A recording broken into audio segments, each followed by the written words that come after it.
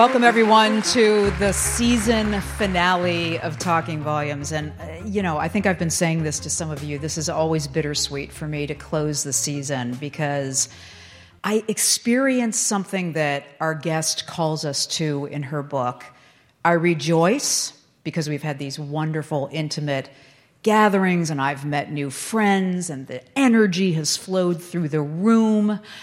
And there's a little grief because it's going to be a whole year before we gather together again. So I'll put you all down for next season tickets, and I'll see you then.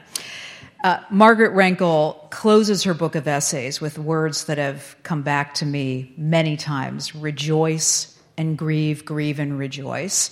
I love the kinship and the empathy in those words.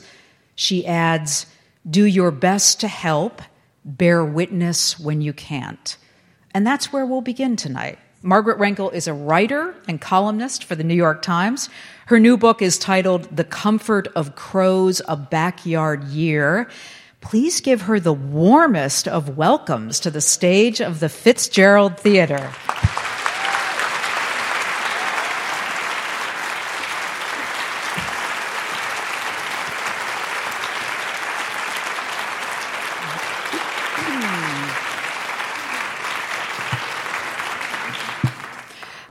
I really love the juxtaposition of those words, rejoice and grieve, because I think they speak to your sense of awe and wonder. They speak to some hard-won experience. They speak to a little bit of idealism. And I'm curious about how you think of combining them, the sound, the contrast, as you were bringing the book together. It really wasn't even the book that did it. It's just those two feelings are so intertwined for me now. For somebody who grew up in the fields and the woods, wading in the creeks, to see what's happening to the natural world is inevitably to grieve.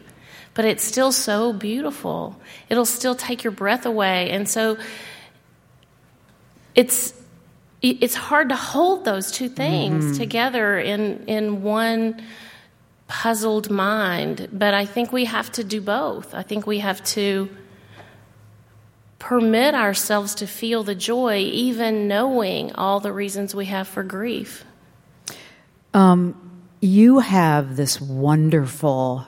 I'm thinking about a book that I read earlier this year by Dr. Keltner, Awe, How to Find. Have you read it by any chance? I haven't read that one. You seem to live the essence, the spirit of this book, because awe doesn't have to be, I went to this amazing place and I had this kind of out-of-body experience. Right. It really is seeing your life and your environment anew with kind of fresh perspective. And somehow you have learned how to do that. I'm curious about whether that's something you came to later in life, or is this something that you think was cultivated as a child? I don't really know the answer to that question. I just have always been a window gazer. I've always been a daydreamer. I've always been a watcher and a listener. And when you're paying attention, that's the only way to feel. I think that people who don't feel that awe are just not noticing. But once you notice, that's the only reaction that makes sense. Anne Lamott she says there are 3 prayers. There are only 3 prayers in the whole world. And one is please, one is thank you, and one is wow. And I'm just really good at wow. I think I was just born set to wow. Yeah, but I don't think that is there's a lot of ways to look around a world that is warming and experiencing what we're experiencing, and to get really caught up in knowing that insects are dying and animal species are going extinct. you have found, and as I was talking to people in the audience, this is what is so appreciated. You have found this way to hold those two ideas simultaneously, but to never let the grief be overwhelming. Sometimes it is. I think sometimes it is overwhelming. What happens when you feel overwhelmed? For me, in my personal experience, when the macrocosm is overwhelming, the only thing to do is focus in to the microcosm. Because whatever the headline says, I have a pollinator garden, and it's full of pollinators. And so going out there and looking at the bumblebee with the bumblebees, they're just little fuzzy butts sticking out of the flowers, and it looks like this ecstatic embrace. This creature was made for this thing. And how can you not feel that joy? That is the little things are still beautiful, even when the big thing can be overwhelming. That's how I think of it, I think. You could choose to say, look at this experience of nature that I can still have, and maybe there are these tiny gardens around the neighborhoods and the states. Or you could say, and you choose not to do this, but you could say, this is so precious because it is diminishing, and we're losing that. The thing, though, about looking around nearby nature, which is very different, I think, from hiking the Appalachian Trail. Wilderness, I don't have access to wilderness. I have access to a half-acre backyard, or the whole yard is half an acre total. And what it seems so clear to me is that when nearby nature has the chance to recover, it does, right before your very eyes. You plant milkweed, the monarchs come. You plant any kind of native wildflower, and the bees, every kind of bee comes.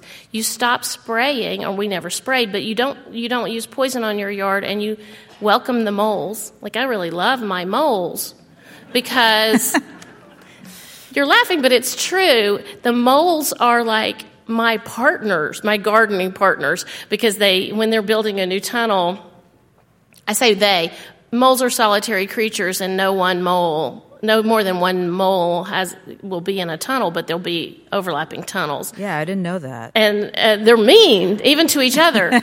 But they, when they're making a new tunnel, when the babies are dispersing in the summer, they push that soil up, and so they're doing good work for homeowners because they're eating the grubs that would be eating the tree roots, but they're also leaving little piles of loose soil all over the yard, and you don't have to do anything. You just have to leave them, and then go out, and there'll be all of a sudden this whole stand of butterweed that wasn't there the year before, or a whole stand of snakeroot or Carolina elephant's foot. It's all there, and I didn't plant it, and I didn't cultivate it. All I did was let it happen. And when you see that over and over and over again, that you go to pick up your rental car in kind of a scuzzy part of town, and where they don't spray the edges of the parking lots, and you're realizing, oh, look at all that daisy fleabane, and it's covered with bees. When you have that opportunity to make a tiny little bit of difference, and you see that difference happen, is very encouraging. It's self-fulfilling. As soon as it happens, you start looking around for other ways to do that because it makes you feel so happy. The poet Ross Gay was here, sitting in that chair last year, and he is well known for the practice of joy and delight. And when we talked about, I thought about this as I read your book. When we talked about joy, he said what at first blush sounds really weird, but makes a lot of sense. It was something like this. People think joy just comes easily, but joy is so luminous because it must be paired with the knowledge that we are dying. Do you hear the murmur out there? Yeah. Every minute of every day. And he makes that sound so euphoric and wonderful. You get that. I do get that. What do you get about that? It's kind of like the way people say if we didn't have 4 seasons, we wouldn't appreciate springtime, or we wouldn't appreciate summer. That part of what we love about something is that it is ephemeral. We ourselves are ephemeral. Mm-hmm. Everything is, even the Smoky Mountains, even the Rockies, they're crumbling to dust over a time frame that we won't experience personally. But everything is temporary. And something about that temporariness makes the beauty and the joy and the love feel more precious than it would be if you thought you would live forever and your relationships would never be troubled and the flowers would always be blooming and the bees would always be there. I mean, this brings us back to rejoicing and grieving, right, simultaneously. So many people just don't care. They don't care. They haven't observed any change in their own personal lives. They never paid attention to the birds or the bees, and so they don't notice that there are fewer of them. But for the people who care and who are noticing, it is very easy for the grief to take over. Mm-hmm. It's very easy for the balance to shift wholly to that side. That's right. And yet, think about what a waste it would be if we did that. If it's true that we're going to lose all the songbirds, at least the migratory ones, we'll never be able to compensate for the fact that their food sources and their migratory patterns are out of sync. If that's true, how much more we are obliged to notice and treasure them while we have them. What a waste it would be to lose those last days or months or years to despair. That won't accomplish anything. See, I think the idea of despair is what stops people from getting along that arc of recognition of, oh, these songbirds are beautiful. They're diminishing. Someday they won't be there. Now, what's my role in that? And what can I do? And I think that's kind of where where it ends for a lot of people. Well, there's nothing I can do. Well, and that's exactly right. I agree with you completely. And I think part of the problem is journalism. I mean, I think you and me, yes. we have for so long, when I was in college in the early 80s, it did seem for a moment there like we were aware. The term carrying capacity was not an exotic idea in the early 80s. And then the fossil fuel companies, the PR departments got hold of that, and they just started downplaying the whole thing. And even now, they're the ones that are really promulgating that idea, that this idea of a personal carbon footprint, that we are personally responsible. And to feel personally responsible and simultaneously powerless is a recipe for despair. Mm-hmm. And I think that for years, journalists thought our job was to wake people up. That's right. Raise the alarm on it. This is so bad. You're not even noticing. We're everything. The polar bears are gone. This is so bad, and it doesn't work as a method for activating change. It merely fosters despair. So if you want to get past despair, you have to believe that you aren't powerless, or at least you have to believe, at the very least, you have to believe that despair will do nothing. It will improve nothing, that we don't have time for this nonsense called despair. And one of the reasons I think about that is I think about interviewing John Lewis the days after the 2016 election, and I humiliated myself by bursting into tears before I could ever get a question out of my mouth. Really? I felt so stupid, just weeping. What happened? Despair happened. Donald Trump got elected president, and I just lost it.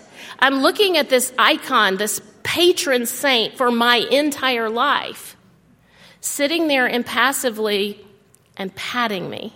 You know, how did I let it happen that his job was to comfort me? But his answer to my despair was, change never happens in a linear fashion. It's always 2 steps forward, 1 step back. There are always forces working against us when we're trying to change things for the better, but we can outlast them. And, you know, we do have a ticking clock on this climate and extinction crisis, but even recognizing that there are things we cannot at this point change doesn't mean we can't change things.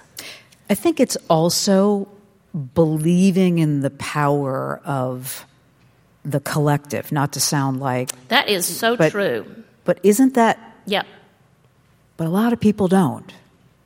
Or there are a lot of... Go ahead. I think we have to ask ourselves this question.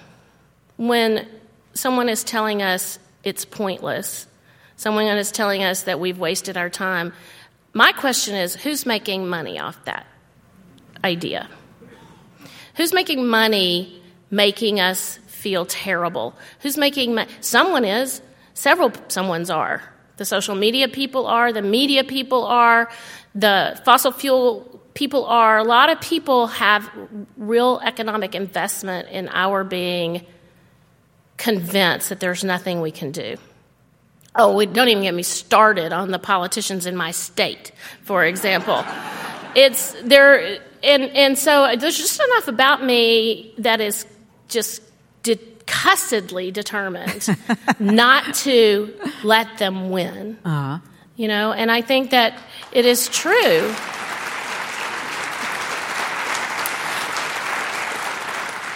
But it is true that I'll tell you, do we have time for just a little bitty story? Absolutely. The stage is yours. So y'all probably don't get Tennessee news up here in Minnesota, but... we see plenty of Tennessee news here. Oh, yeah. Probably makes you feel pretty good about Minnesota, doesn't it? There is no sense of superiority, Margaret. No. Well, it would be warranted. We have our own problems. Yeah. But in last year, 2022, in the early part of the year, the Tennessee governor, Bill Lee, delivered his State of the State address. And his, as part of his, whole laundry list of things he planned to accomplish, which he was probably going to get all of them because he has a supermajority of Republicans in the State House, he announced that he had invited an incredibly conservative, and I don't even know if the word conservative is appropriate, an incredibly reactionary, ahistorical college to create 50 charter schools in the state of Tennessee. Wow. That would follow a curriculum designed to produce, and I am not even joking, patriots, not citizens. And the state legislature, the House, the Senate, they were all there. They stood up, they applauded. It was like, hooray, let's privatize education in the state of Tennessee. And then about 5 months later, there was a big fundraiser, and the president of the college that was going to create this program of charter schools came to a fundraiser dinner, and he spoke publicly. And there was a secret reporter in there recording the remarks. And they were extremely disparaging of public school teachers. He said that the dumbest department in any university was the teacher education program. Wow. He said that it doesn't take any education or training to be a teacher. Anybody can be a teacher because it's nothing hard to do about that. And let me tell you what, the teachers of Tennessee lost their minds. And Tennessee teachers are not, by and large, unionized. They are not, by and large, liberal or progressive. But they made phone calls. They wrote letters. Their state representatives, their state senators were backpedaling as fast as they possibly could. They were saying there's no way when people make it impossible for politicians to ignore them, they will pay attention.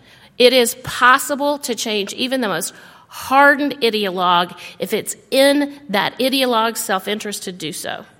So I think that we can change everything about how we do our yards. We can change everything about how we manage right now things that are considered controversial. And in the state of Tennessee, people did not want to lose abortion rights. In the state of Tennessee, people did not want LGBTQ citizens to be persecuted. They just aren't voting that way yet. But the polls all show that everybody in Tennessee, 87% of people in Tennessee believe that climate change is happening and that we did it. Mm-hmm. So the collective is the only answer. Except that it seems like it has to get to the extreme. There's no way out, there's no way forward unless we stop this point.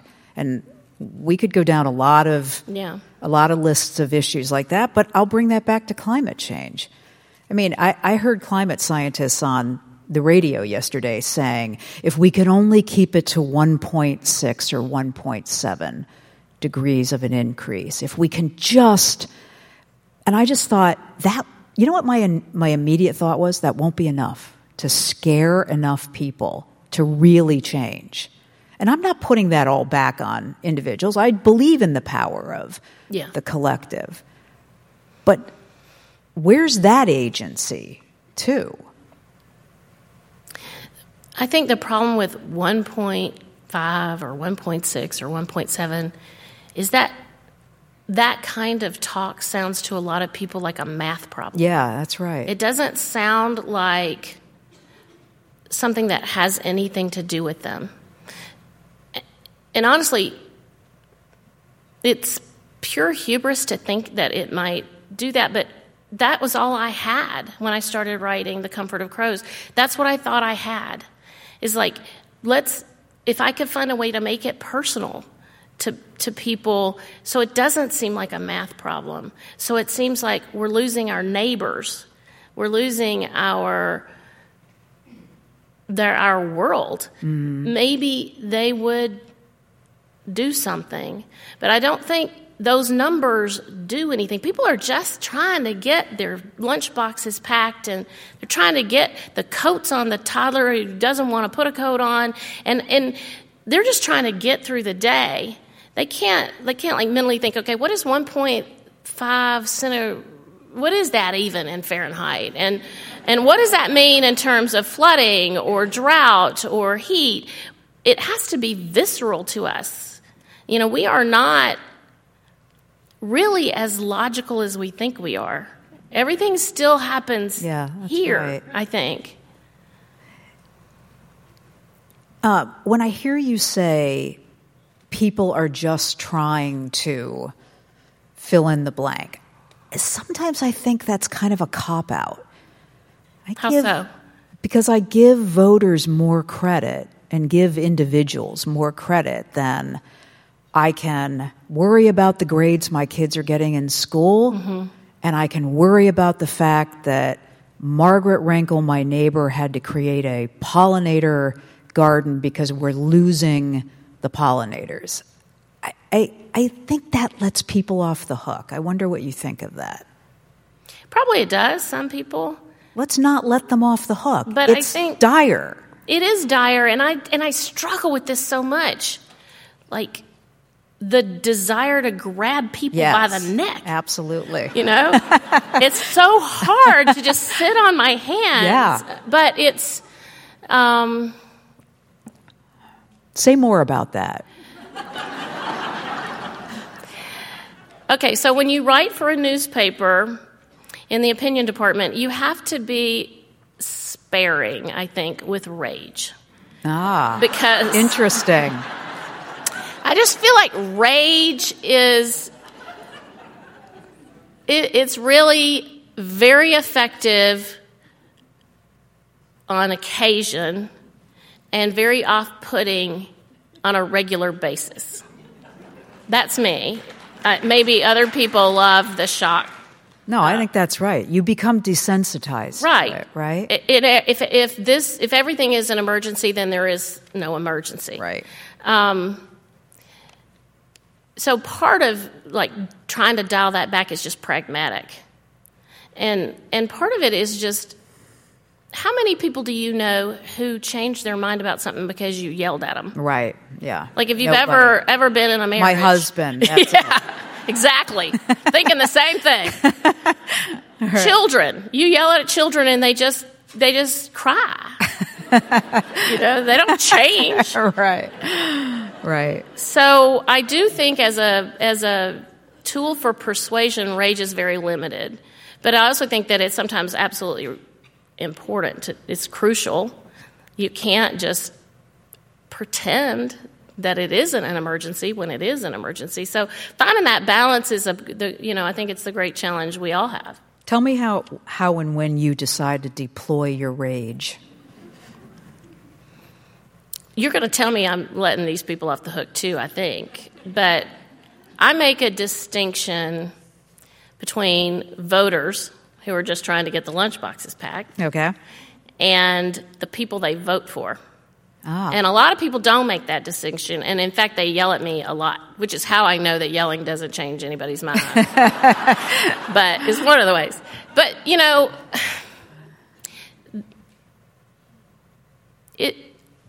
I don't know how to explain it, but I think that I feel perfectly free rein to rage at the Tennessee General Assembly without simultaneously raging at my Republican neighbors. Mm-hmm. Because... It's because you don't know the assembly individually. No, I do know them, actually. Individually, though? Unfortunately... Yeah? I don't even know how to explain it, except that I don't think that most people have come to accept that they are being lied to by their elected officials. It's new enough as a phenomenon that when I was growing up watching the news, everybody knew what was happening in Vietnam. Everybody knew what was happening in Watergate because all the news networks were reporting essentially the same facts. And the politicians, if they got caught in a lie, they were ashamed, or at least they tried to appear to be ashamed. Now it's just so brazen, the lies. We just don't know as a culture how to deal with the fact that our leaders are lying to us, our media outlets are lying to us. Lots and lots of people no longer know how to distinguish the truth from a lie. And so if they're being lied to and they believe the lie, I give them a little grace. Two things about that. I'm thinking, how did we get from joy and delight to everybody's lying here? Somehow this interview has gone off the rails. And I'll show you how we got there. Okay, here's the other thing. I do think people know that their politicians lie to them, and that's why the cynicism runs so deep, and that's why the expectations are so low. What do you think of that? Christianity is a lot of the problem here. Really? In the South. Because a fundamental tenet of evangelical Christianity is confession and forgiveness. Uh-huh. So I was talking to this in 2016. I was talking to this woman who cuts my hair, and she's very country, and she's very she has deep, heartfelt beliefs. And I said to her, Tanya, everything he does violates everything you stand for. Every principle you hold dear, he stomps on it and buries it in the mud. And she said, if I didn't believe in forgiveness, I couldn't get out of bed in the morning. And I think he's changed. And that line is deployed in so many contexts. The belief, the recognition that we all fall short of our own ideals, that we make terrible mistakes, and that a loving God will forgive us if we repent. It's hard for the people who believe that. It's hard for them to condemn somebody who tells them they've reformed. What I hear in that is you trying to apply logic to something that is deeply emotional and in some ways cynical, although that's probably not how Tanya would describe herself. Oh, totally not cynical. But there is a cynicism to that. Her expectations are low, and you're running down kind of the list of principles that, you see what I'm saying? This is so emotional that it... Well, I agree with you that political identity is a complex thing. Mm-hmm. And I think you're right that one of the reasons they believe that somebody has reformed or they believe the lies is because they want to believe them. Mm-hmm. I don't call that cynicism, though. For me, it's much more like a kind of, these are my people, this is my home. I don't know how to be outside that. Mm-hmm. I do know so many people who crossed the aisle in 2020, who voted for Joe Biden, who didn't vote for Donald Trump. I know them personally. They weren't putting signs in their yard. They weren't posted on Twitter. They didn't bring it up at Thanksgiving. It was this secret thing in their hearts. And it was enough of those people to mm-hmm. change the way things turned out. And I think but that takes so much courage to do that. To say, I'm going to hear this and I'm going to follow it to the truth.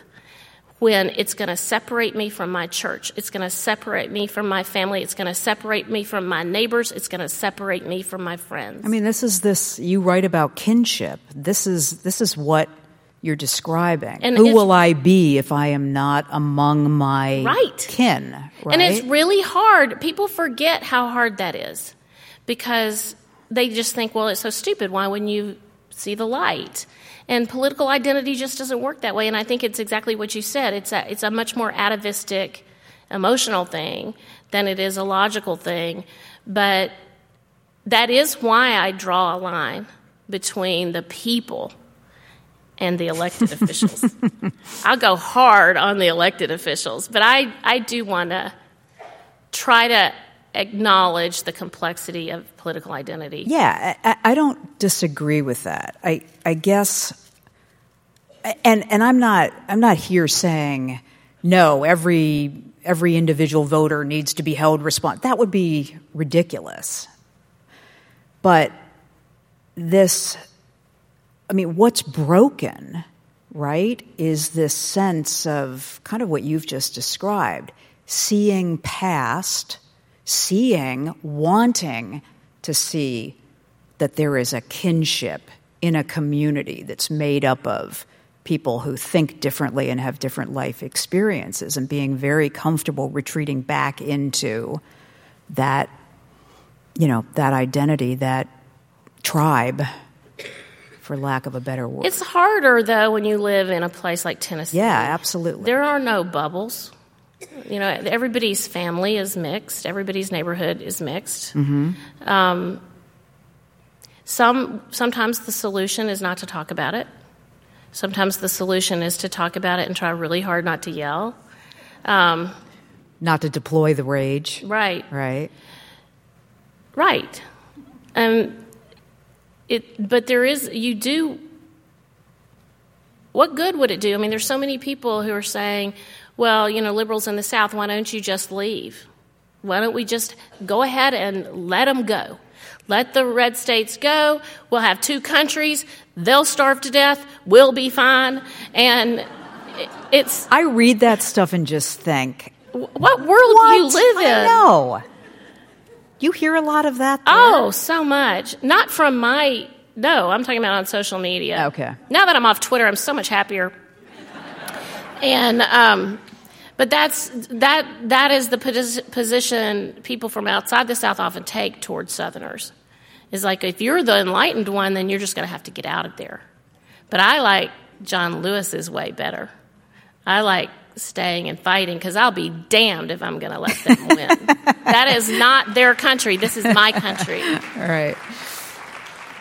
I wanted to ask you about your view of what kinship is in the kind of culture that we're living in, because I don't think of it as polite or prim. I think of it as hard, and I think we've seen that. I think of it as something that you have to recommit to constantly.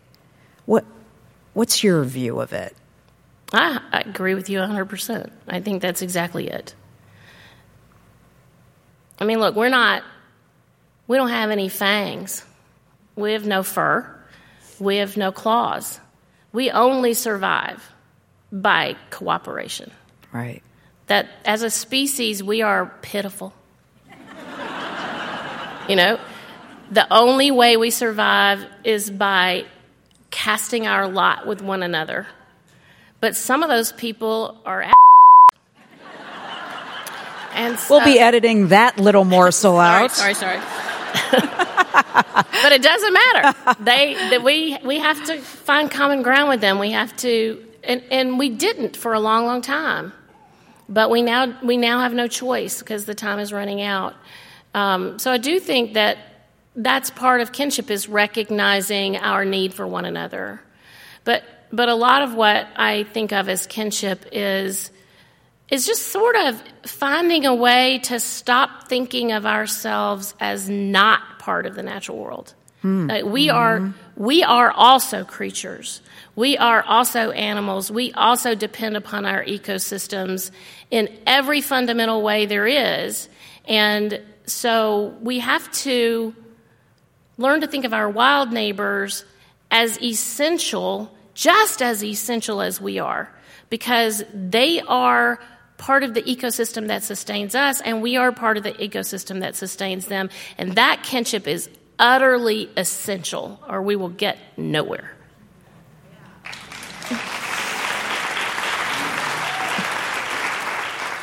How about the first excerpt? This seems like a good place for that. Okay. Many of these essays in The Comfort of Crows begin with an epigraph. This essay is called Wild Joy. And the epigraph is from E.B. White's One Man's Meat. Notes on springtime and on anything else that comes to mind of an intoxicating nature. March comes in like a lion, except when it comes in like a lamb. Or when it comes in like a chorus, a symphony, and an exquisitely choreographed ballet all at once. A performance so breathtaking it could not possibly be replicated. It is replicated anyway, one day after another. Cue the waking insects stirring in the leaf litter. Cue the flashing bluebirds swooping from the bare maple branches to reap the insects stirring in the leaf litter. Cue the fox and his magnificent coat shining in the moonlight, his ears pricked, his tail curled around his beautiful fox feet. Cue the hard brown buds waiting, all through winter, but just beginning to quiver. Any day now, any day, they will warm into blossom. I treasure every iridescent green bee waking to feed on the first vanishing bloodroot flower, the first ephemeral spring beauty, the first woodland violet and cut-leaf toothwort. Soon there will be trilliums and trout lilies too. Any day now, toad shade trilliums and trout lilies. If you tell me I don't deserve this joy, you are telling me nothing I don't already know. From the very first hominid to rise up on bare feet and stumble across a field of blooming grass, we have been burning this world down. I know that. I am in love with the mild light of the coming springtime anyway, with the shivering joy of the coming springtime, with all the beguiling creatures of the coming springtime. Come to the woods and stand with me in the sunshine beneath the trees. Watch the bluebirds diving for insects. Watch them peeking into the nest holes the woodpeckers carved out years ago. Listen to the cry of the woodpeckers in the echoing woods. Let it lift your heart. Let it still your busy hands and feet. And let it still your worried mind. Listen with everything you are. With all you are, listen for the hum and flutter of the waking world. The upland chorus frogs are singing. It is a song of full-throated promise. It's beginning again. It's all beginning again. It's true that most of what is greening up in these woods right now isn't native to the American South. March is a stark reminder of how thoroughly plants imported from Europe and Asia have escaped their gardens and taken over the surrounding fields and forests. Sap is rising in the canes of Japanese honeysuckle, and sap is rising in the branches of the Bradford pear trees. While our native maples and oaks are still sleeping, and the poison ivy that coils around them too, the invasive vinca vines in the understory are waking up into greenness. I can hardly help from greeting them with joy. I refuse to quell this joy.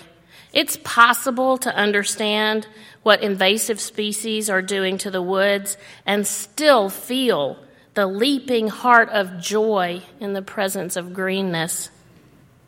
It's entirely possible to exult in birdsong and miniature flowers peeking out from the dead leaves of autumn. In this troubled world, it would be a crime to snuff out any flicker of happiness that somehow flames up into life. We are creatures built for joy.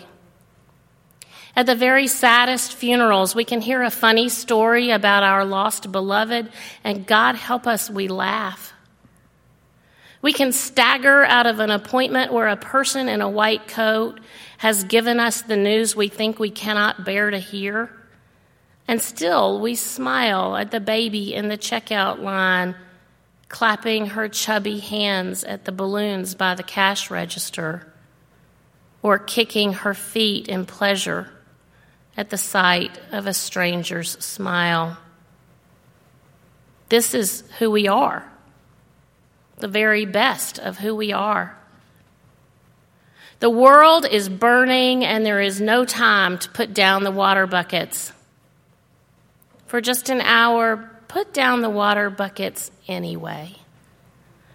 Take your cue from the bluebirds who have no faith in the future, but who build the future nevertheless, leaf by leaf and straw by straw, shaping them into the roundness of the world. Turn your face up to the sky. Listen. The world is trembling into possibility. The world is reminding us that this is what the world does best. New life, rebirth, the greenness that rises out of ashes.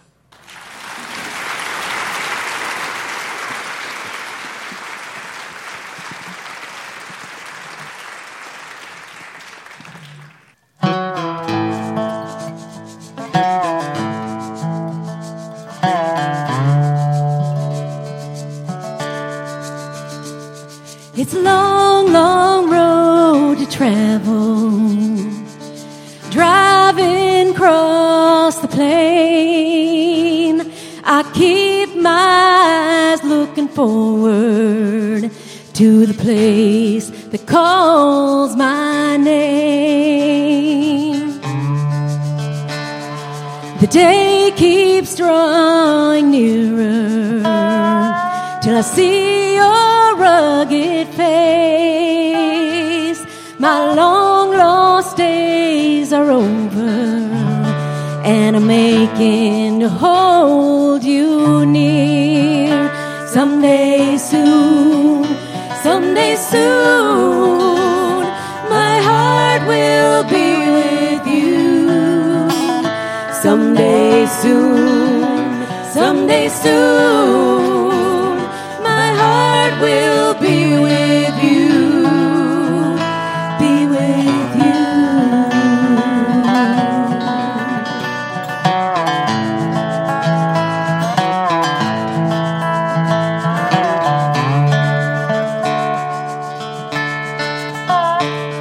This cloud of dust drags nearer. The setting sun calms my pain. Thoughts of you reappearing, and I'm aching to hold you dear. Someday soon, I'll wipe my slate clean. Someday soon, my heart will be with you. Be with you. I travel this long, lonely highway, singing to this pain and this fear. I set free the past and the sorrow, and I'll see you. Someday soon, I'll wipe my slate clean. Someday soon, my heart will be with you. Be with you.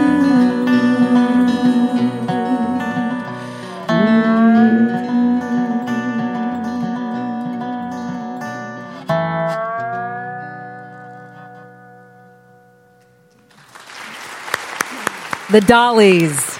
Thank you.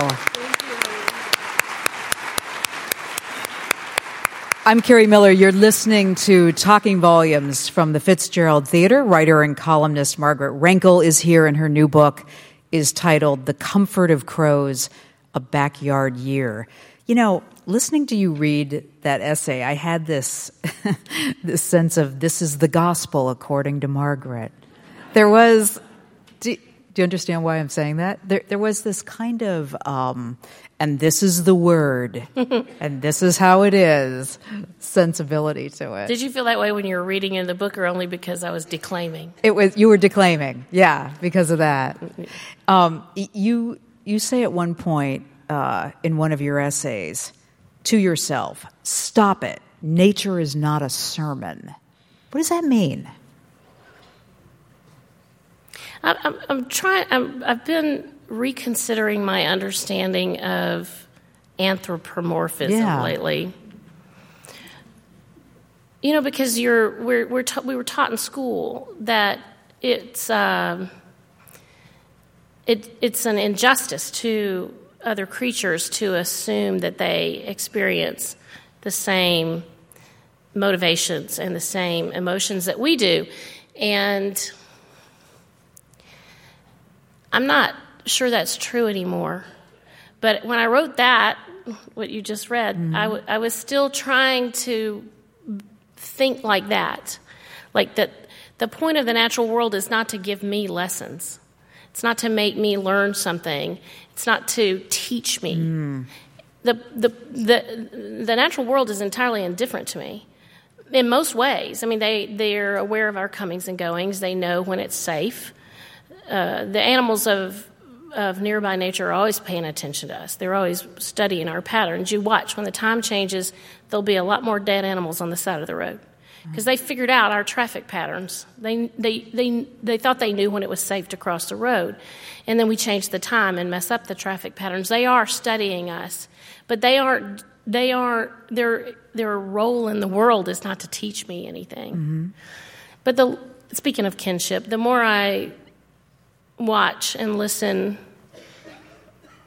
the more I think that they really are more like us than not. And they're very... We like to pretend that we aren't animals. We like to pretend that we're making all good decisions. None of them are motivated by hormones. None of them are motivated by self-interest. But that's not really true, is it? And why should we think that animals would be any different? I know from watching the creatures in my yard that some squirrels are smarter than other squirrels.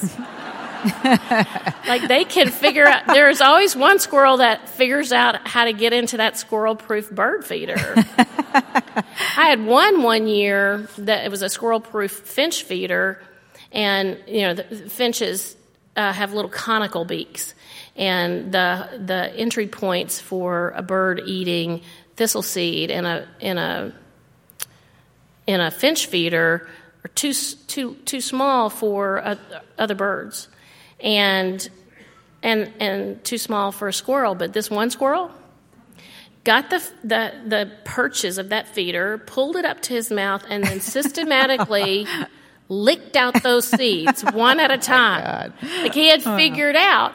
And I know that one broadhead skink trusts me and the other one does not. Like the male doesn't, but the female knows I'm not going to cause her any... They are different from one another. Yeah. They operate according to different motivations from each other and from us. And to me, that's just not that different from how we act. Probably to them, we all look at the same, but we are different. Right? Yeah. So what conclusion have you come to about anthropomorphizing?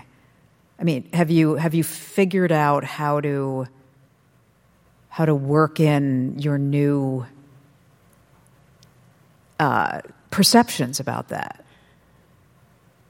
I don't know if this is growing older, but lately I've sort of started to think that when people accuse me of anthropomorphizing, it's because they don't know what they're talking about. Like they've never sat and watched a bird build a nest. They've never watched two nestlings getting ready to leave the nest and seen how different one is from the other. Mm-hmm. How one just flings itself out of the nest and the other's like, oh, I don't know about this. I mean, every creature out there is different from others within its same species, and to say that is often the basis of an accusation for anthropomorphizing, and I think I'm right. So you've gotten better. Really, the conclusion you've drawn is I'm going to ignore the fools that don't know what they're talking about. Or tell them what they're we've fools. come to, or tell them that they're fools. Yeah. I think we've kind of glanced off faith and religion a little bit in the conversation, but you grew up Catholic. You have left a traditional church practice. Is that right? Yes. Or have you gone back? Nope. Not going back. Not going back. Why are you so sure of that? It took me a long time to get to this point. I mean, I didn't do what most people do when they leave Catholicism. I didn't grow up and just not go back. Mm-hmm. I raised 3 children in the church. I married in the church. I buried 4 parents in the church. The whole time I knew that the church was never going to ordain women in my lifetime. The whole time I knew that a lot of what contributions from parishioners went to were things I didn't agree with. I fundamentally, passionately disagreed with. And what the church gave me was enough to overcome that. And then Catholics helped to elect Donald Trump. And it's just like, I don't know if it was the camel that broke the straw that broke the camel's back, or if it was like, I didn't need what it offered at that time, and I don't still. You wrote in 2018 in a column, "For me, a church can't summon half the awe and gratitude inspired by a full-throated forest in all its indifferent splendor."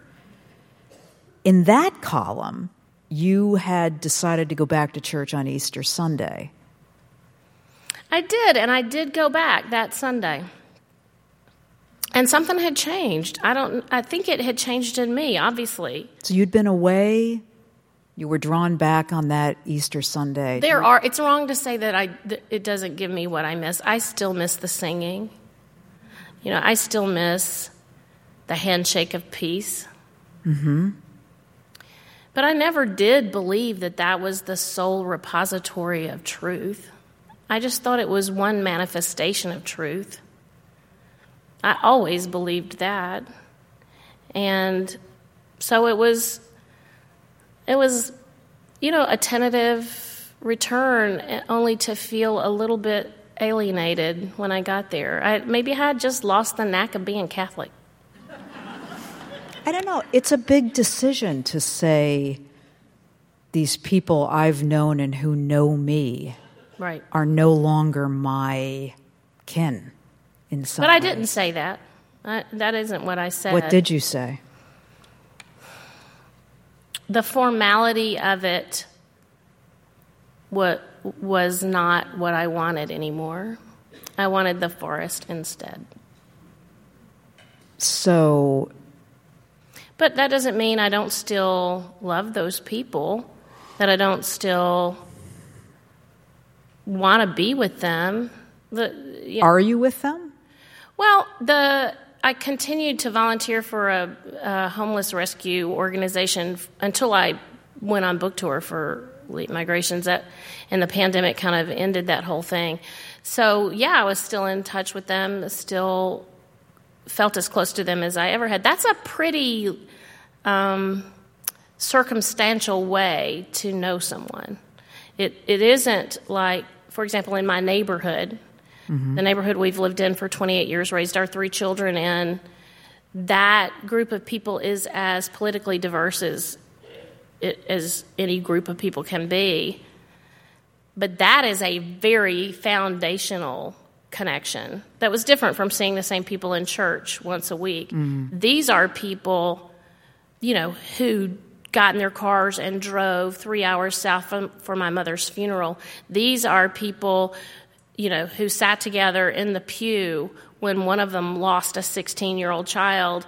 These are people who have been together through miscarriages and divorces, and that connection has nothing to do with politics.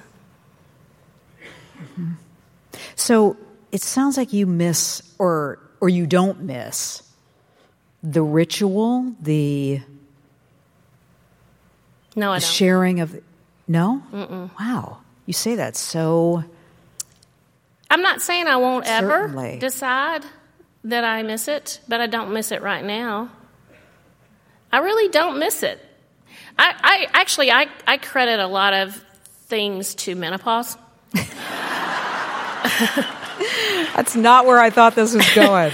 I mean, I speaking of hormonal motivations, you know, that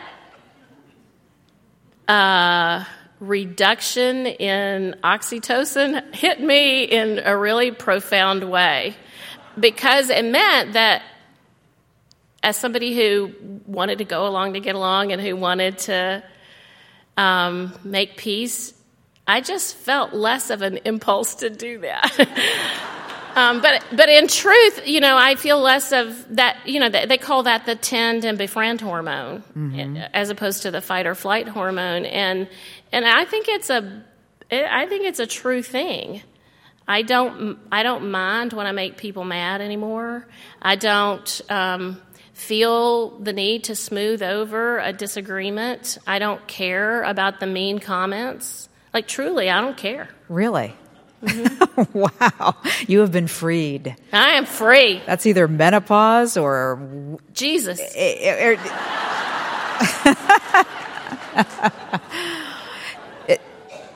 Would we be able to see that change when it was happening in your writing?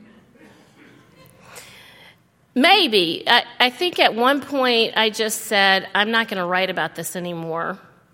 When an editor called and offered me the chance to write weekly for the Times, he named some stuff that they were happy I did, and one of them was that I was willing to write about my faith. And at some point, I stopped being willing to do that. And I can't really nail when it was, but I couldn't see the value in it. I couldn't see that it had made any difference at all, and it opened me up to a lot of hurt. From externally? Mm-hmm.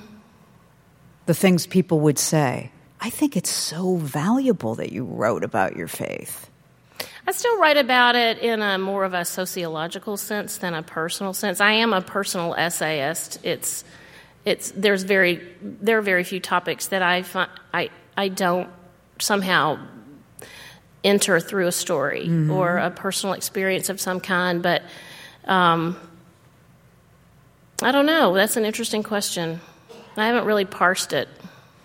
Do you miss writing about it?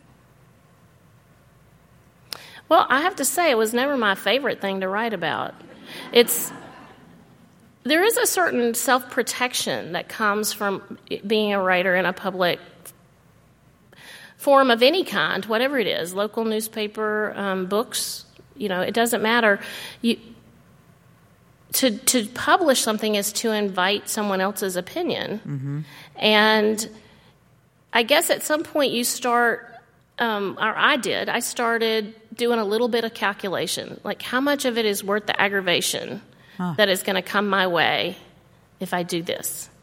And in some cases, the calculation was very much, okay, well, I don't especially like writing about politics, but I am going to. That's a moral obligation I feel I have. I mean, talk about inviting reaction, exactly. Right? Exactly, but I don't know why, but writing about something as intensely personal as a relationship with the divine is different than trying to call out injustice when you see it. I don't know how to explain that difference, but it feels very different to me.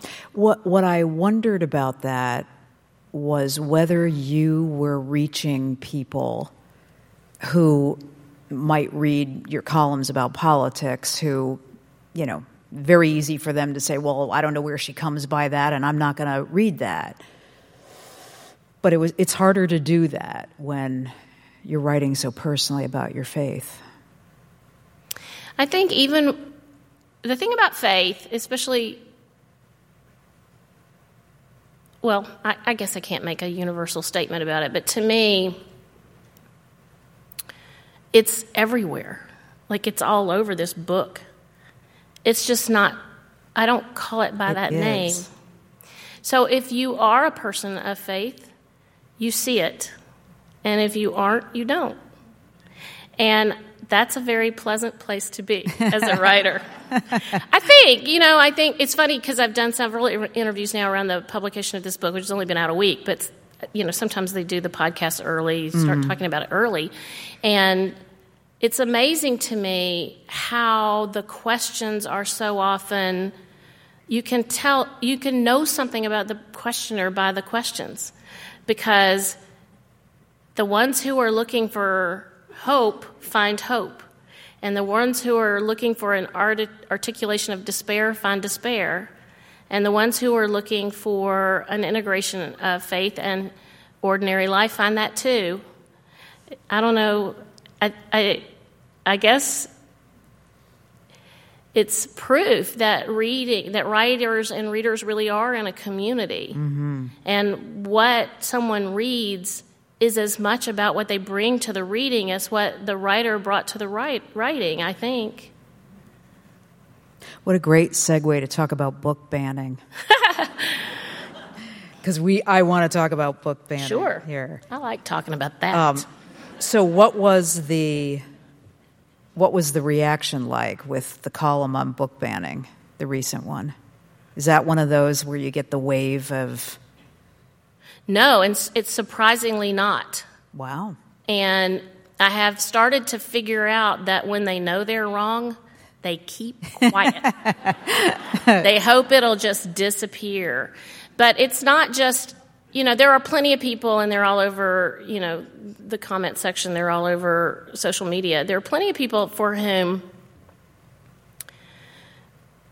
somebody will stand up there and read the most potentially explosive 3 sentences in an entire book, and they'll say, this is what these people want. It's pornography. But so much of the question of book banning is just about persecuting librarians, teachers. It's the political motivation is so transparent. Right on. And everyone sees it. Everybody is absolutely clear on that, both sides of the aisle.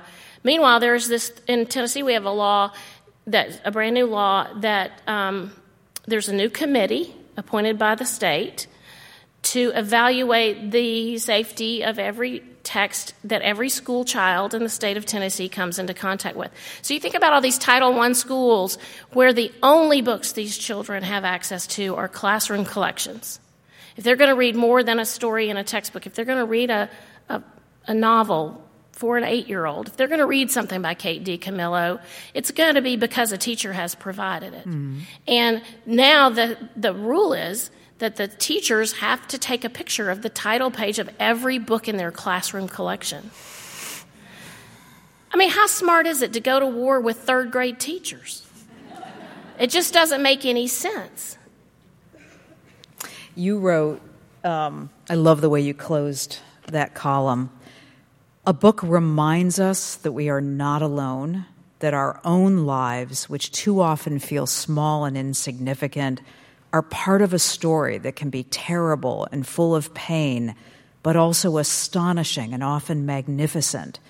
Children instinctively understand that truth about the books they read, whether their parents want them to or not. There was a lot of writing about book banning this earlier in October, but boy, this one really grabbed my heart on it. Have you been waiting to say a lot of these things, or how did you... You're a reader, so that's probably a conclusion you came to yourself as an 8-year-old. The books tell the truth. This is why they last. Yeah. Is that they tell us something about ourselves or about the world we find ourselves in. And parents might like to pretend that they have some control over that. Even before, people were giving 8-year-olds cell phones. Even before then, children know what's happening. Children understand that the world is more complex than is comfortable. Children are really, they know that they're little and the world is big. They know that. It's not a secret. So there's so much about these book bans there's like two categories of the most egregious book banning. One has to do with anything having to do with the LGBTQ. Mm-hmm. With that identity, any aspect of that identity terrifies some parents, because they think it's a choice. They think it's contagious. They think that if they keep the idea that these ways of being in the world are an option, then they will keep their children from choosing it. Yes. And of course, that's crazy. It's not how childhood works. Parents have never, ever been able to do that for their children. They have never been able, like, you think when you're about to have your first baby, I'm just going to make this child perfect. I am never going to mess up. I'm going to do everything right. I'm going to make sure this is a little ball of clay that I am going to shape. And there is no baby in the world that comes in here a little ball of clay. Like, they come with opinions and proclivities, and they come with their own selves, fully formed. And so the idea that you can say, my kid's not going to be gay, even though I really kind of secretly suspect that child is gay, just by keeping the books away from them, that's nuts. But that's what they think. The other one, as insidious as that is, the other aspect of the most common book bans have to do with suppressing history, and that is in some ways far worse. Mm-hmm. Because, like in Florida, they have a textbook that's saying that enslaved people learned handy skills from enslavement and things like that. And their argument is that it's making my child uncomfortable. It's making my black child feel inferior. It's making my white child feel guilty. And but that isn't really how children react. Like, you read a story. One of the stories that got banned in Tennessee was a little early reader about Ruby Bridges, the little girl in Arkansas who integrated her public school. And in the pictures, there are these white people, marshals are walking Ruby to school. And in the pictures, there are these really angry faces, and these moms for liberty were saying, I don't want my children's coming home ashamed of being white.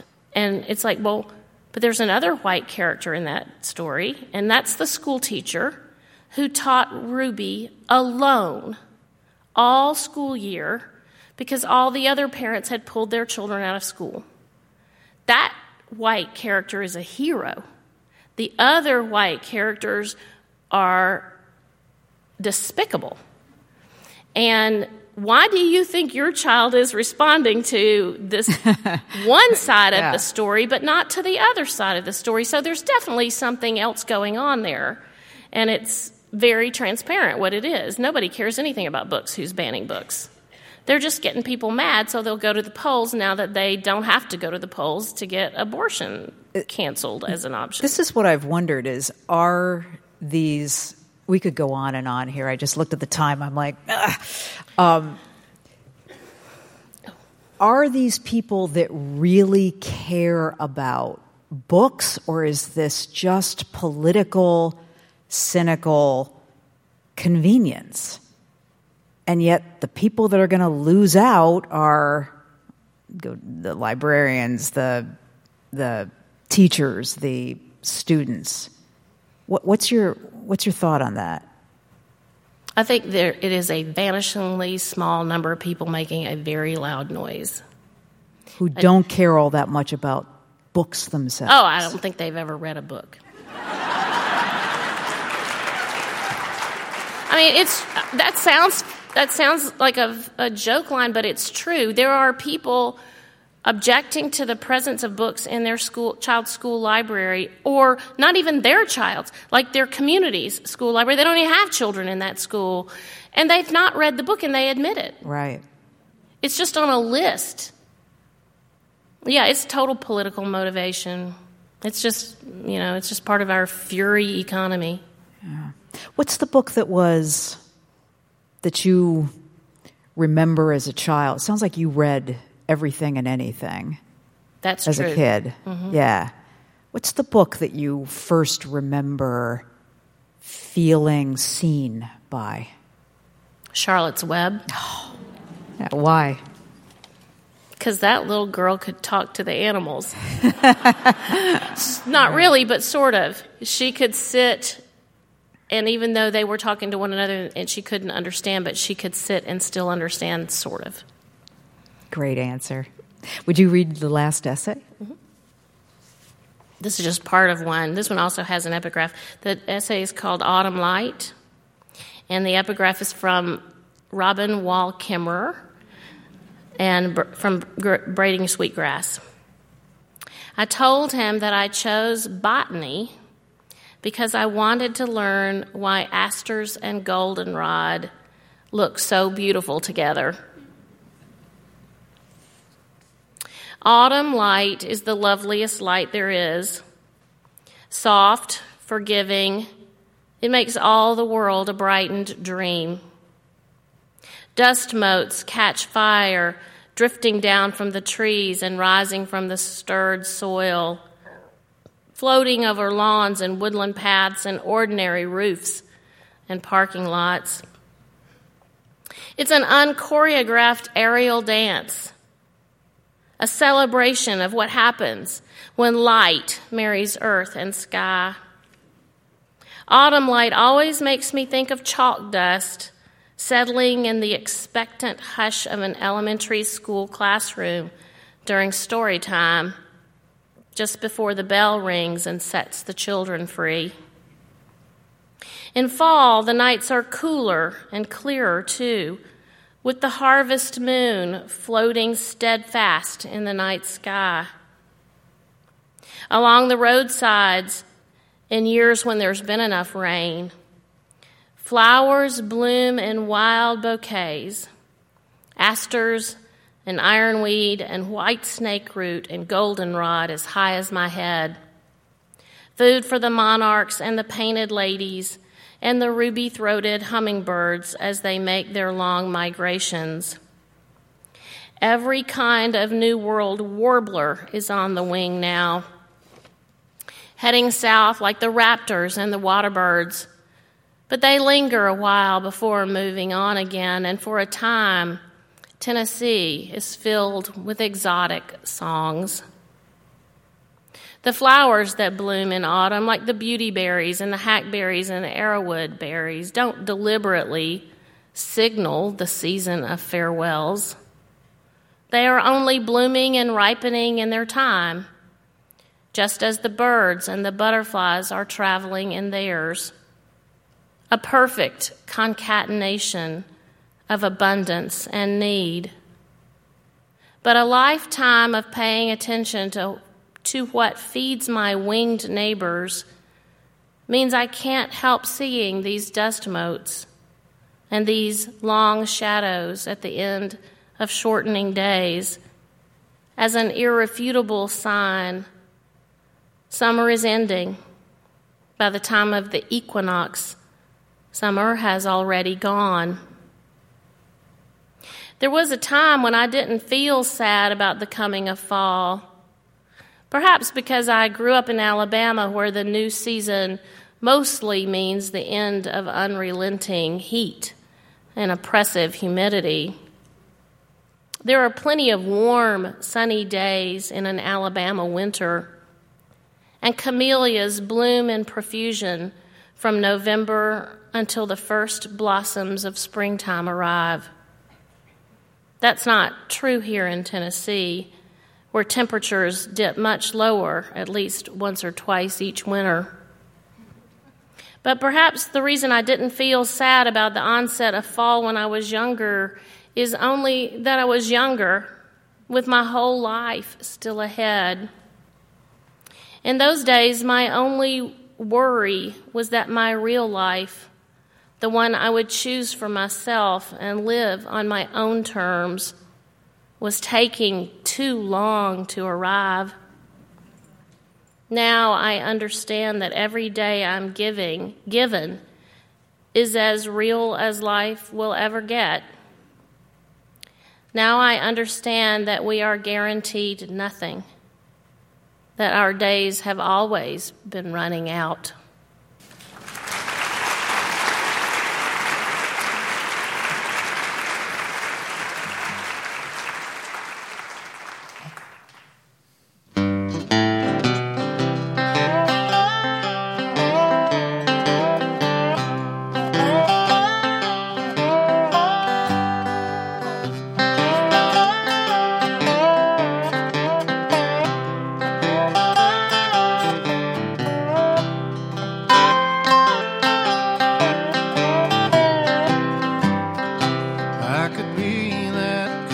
Drink of water, baby. I could be that Sweet, sweet wine. I could be that Good emotion. Call on me and we'll be feeling fine. Baby, call on me, we'll be feeling fine. Let me carry the Words like a bird, baby. Under heaven's storm I'll fly. On the way you know I may be married. On the way you know I may die. I could be that Cool drink of water, baby. I could be that Sweet, sweet wine. I could be that Good emotion. All on me and we'll be feeling fine. Baby, Call on me, we'll be feeling fine.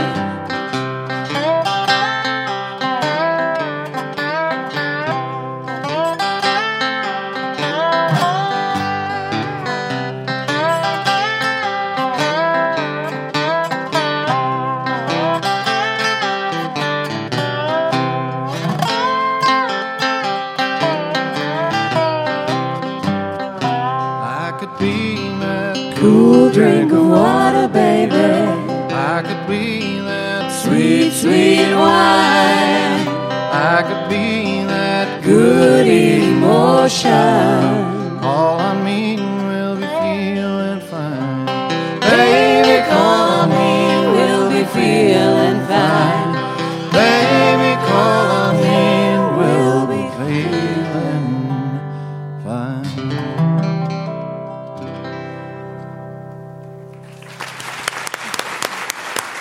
The Dollies. Thank you. You're listening to Talking Volumes at the Fitzgerald Theater with columnist and writer Margaret Renkl. Her new book is called The Comfort of Crows. We didn't even talk about crows.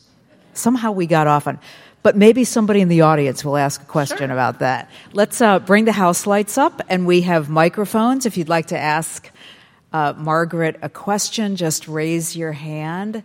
I'll tell you, there's been a lot of questions at our other Talking Volumes events, so the pressure's on, people, to come up with some good ones. We have one right over there. We have a microphone on that side. Hi, thanks so much. In listening to your discussion about anthropomorphism, it dawned on me, modern man is like 200,000-300,000 years old, whereas the bird that you were talking about, that you people would ascribe human characteristics to, were millions of years old. So it should really be the reverse. I mean, you should be looking, wow, that child is just like that blue jay or that crow. So that was all my comment. And I really appreciate all that you've had to say. Thank you. Thank you. Right over there in the, yep. Okay. Margaret, could you talk a little bit about your brother's art? In the book, it is so beautiful. And I'm curious, did you partner together on it, or did one come? Did you write and he did art to correspond, or what did that process look like? I'm so happy you asked that question. It's my very favorite thing to talk about. The whole time I was writing The Comfort of Crows, I was sometimes beset by uncertainty, like, why would anybody care about my backyard? And then I would think, oh, but the art. The art will be worth it just for the art. My brother, Billy Renkl, is a year younger than I am. And he and I have been collaborating our whole lives. He was his gift for art was clear from an absurdly early age, much earlier than any idea I might have had about being a writer. And his whole aesthetic is very tuned to the same things that mine is. And he's a collage artist, so he collects paper, all kinds of things. For one of the pieces of art in The Comfort of Crows, he needed my wedding invitation from 35 years ago, which I cannot even put my hands on, but he knew right where it was. And so I didn't feel any sense that my input on the art was even needed. Like I think that in general, the relationship between text and image, there's always a very clear subservience of one over the other. Like it's an image with a caption, and the words are subservient to the image, or it's text with an illustration, and the art is subservient to the text. But with Billy, I wanted to think of it as a kind of dialogue. And so I gave him the manuscript when it was still, my editor, Joey McGarvey, and I were still going back and forth on it, and we were moving things around and driving Billy absolutely wild because he was trying to create a through line that followed his experiences of this season's, but picked up on some of the imagery from the essays. But it's all his. It really is all his. Like this drawing that goes with the essay that you just read is so ornate. I mean, what do you see when you see that? I wish you could see it in color, Carrie. Ah, yeah. It's so different in color because, like that moon in the background is Billy made that from a photograph that he then processed by way of a 19th century printing technique called cyanotypes. Wow. And so the cyanotypes are kind of a visual through line for all the artwork. But some of the pieces are much more ornate than others. Some are much simpler.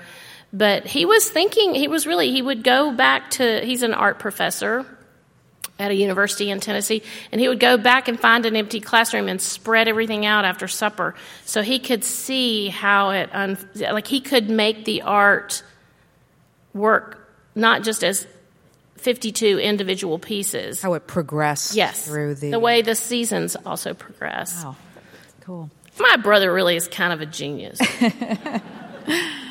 He is. Question right down there. I'm wondering if you could tell me if you have a relationship with another very famous woman from Tennessee who I think shares some of your political views. And, of course, I'm talking about Taylor Swift. I thought you were talking about Ann Patchett, who was here, of course. Taylor Swift went out on a great limb and supported the Democratic candidate for senator. Not this most recent election, but the last one, and that was, she was spending some serious capital to do that, but she is absolutely fearless. And I think that must be part of why she's so beloved. Is that young women aren't typically fearless. There's so many pressures that keep young women from speaking clearly and loudly and forcefully and not shutting up when someone tells them to shut up and sing. So the other great thing about Taylor Swift is that she's rich. And she gives away so much money. She gives away so much money that no one ever knows that because she attaches the condition that the recipient of that money can't say where it came from. Wow. Massive amounts of money for good causes. And no, I don't know her. You do know Ann Patchett. I love Taylor Swift. And I do know Ann Patchett, and I also love Ann Patchett. Yes. Question right up there. I wanted to piggyback on the first comments about anthropomorphic relationships between the blue jay and the child. And if we look at in so many indigenous cultures, really it never occurs to them to make a differentiation. Right. So many of the clans will have just complete affiliation, whether it's the raven in the Pacific Northwest, and then individuals will have totems that they are given as children for exactly the reason that the man said they recognize that there are similarities. So I think I just would invite all of us to look a little bit deeper into some of those wonderful cultures that have always had more affiliation with the natural world. Hear, hear. All right, question right over there. Hello, I'm a mother of grown children, and I'm curious about your relationship with your children and how your very beautiful and organic way of seeing the world and life has influenced your children. And if you, I don't know, I don't want to say more, but I'd be curious about that. I always say when I get that question, they taught me a lot more than I taught them, because that is what children were born to do. They know they're animals. Like, they're fascinated. Like, they bleed, animals bleed. They poop, animals poop. That's like they're very conscious of their animal-like qualities, and they're very, very curious about living things. And my first child, when he was in second grade, he had a teacher. It was one of those worksheet teachers where you couldn't go out to play at recess unless you finished all your worksheets. And Sam never finished his worksheets because he was looking out the window. And we get these notes home saying, Sam is being too daydreamy in class. And I would write back and say, we think this is one of Sam's greatest traits as a human being. This is a child who, as still in diapers, could squat and watch an anthill for 30 minutes. Or, I think that we would learn a lot from children if we only wanted to. Question right there in the middle. I want to challenge you a little. Okay. You are willing to go after politicians through thick and thin, but you're giving a bye to your kith and kin. And I think that is really not the right thing to do. I think you need to challenge those neighbors and those people around you to get off their tushes and get out there and vote and change the world like nobody's business. And the politicians are only as good or bad as the people who vote for them. I think it's a pretty reductive way of thinking about political identity, but it's not an accusation I haven't heard a number of times. That's all I'll say on that subject. Other questions? I will remind everybody that Margaret's going to sign books. So afterwards, if you'll line up right there. Okay. He said he would hold the mic. Margaret, thank you for coming up to the snow. I'm a Vanderbilt graduate, and so... Go Vols. For reminding the Nashville scene, I'm interested if you'd be willing to share a little bit about your craft as a writer, as a person who observes or is present to the natural world. Do you find a tension with the amount of time all that takes? And if you would love to have more time to write or more time to be in the natural world? I used to think that my tendency to stare out windows and watch birds building nests or squirrels licking thistle seed out of a feeder one seed at a time was procrastination. Now I just call it my process. I think it's part of what I'm required to do, or I don't have anything to write about. And it's, I keep a notebook in every bag I have. And I really love the notes feature on my iPhone, because sometimes I walk and thoughts will occur to me on the way home or back, when I'm still walking, and I can just dictate to myself those thoughts. But they wouldn't come if I weren't there, if I weren't looking out the window, if I weren't walking. And so over the years, I've just sort of thought that was part of it. It was just the way it works for me. I don't get too many ideas just sitting at a desk. Question right there. Okay, so I was inspired by the wildflowers at my feet and songbirds in my trees, because you talk about your pollinator garden. And my father lives in Sioux Falls, South Dakota, and he took up his whole yard, and it's a whole pollinator garden. Oh, God bless him. And he's out there trying to inspire the residents of Sioux Falls, South Dakota to do the same thing. He loves it. And we go there, and I know every wildflower there is, and I see all the bees and everything you're talking about. Have you been able to inspire people in your area to do the same thing? No. Not at all. It's very discouraging. But others have said that they've changed, just not in my immediate neighborhood.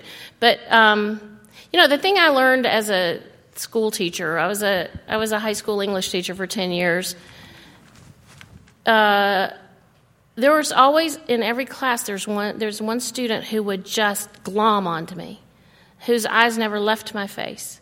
And years later, they would say, "Oh, you were the teacher that changed my life." And I would remember that child, and I would remember that it wasn't me. It was that I happened to be in the place saying the thing that student needed to hear at that moment. And so a lot of, convincing people about pollinator gardens or convincing people about book bans, a lot of it, people can only hear what they're ready to hear. And you can talk and you can demonstrate, but you can't drag anybody kicking and screaming to a particular position. And I think about,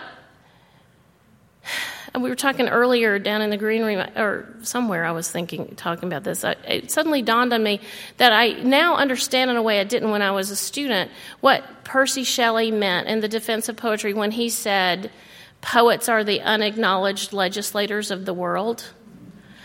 I think what he meant was, you can make a law, but if you can't change someone's heart, the law won't work.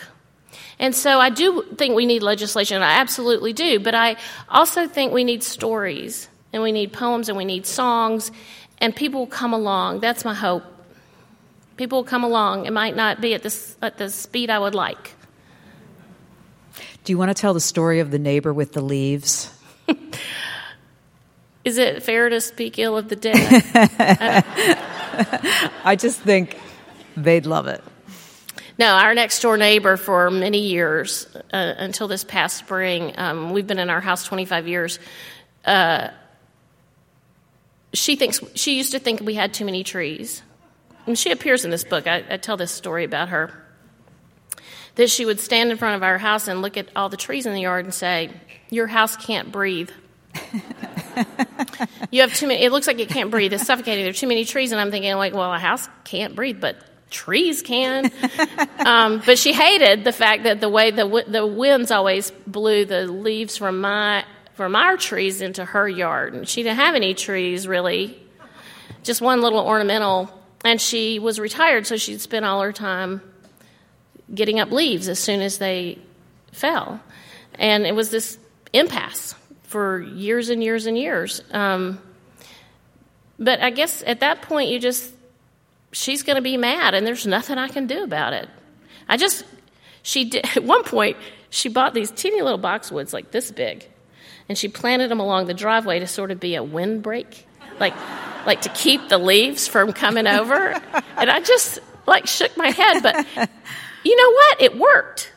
Like those little boxwoods filled in and the leaves piled up there, and she was happier and we were happier. But it was just ridiculous how mad the leaves made her. And but the leaves feed the trees, and they provide cover for the insects, for the overwintering insects or their larvae. And so when the baby birds hatch out in the early spring, they have something to eat because the insects have spent the winter, or their larvae have spent the winter in the leaves that fall. And one year we had this terrible, terrible drought. We have a drought every year, but this was a really bad year, and I called the urban forester, and I said, should I be watering these 75-year-old trees? Should I be fertilizing them? What should I be doing? And he said, do you rake? I said, no. He said, do you blow? And I said, no. And he said, well, then you don't need to do anything. They're fine. They've had everything they need. Because that's the way, trees have been fine without us, even in droughts for a long, long time, if they are left to do what they're supposed to do. So,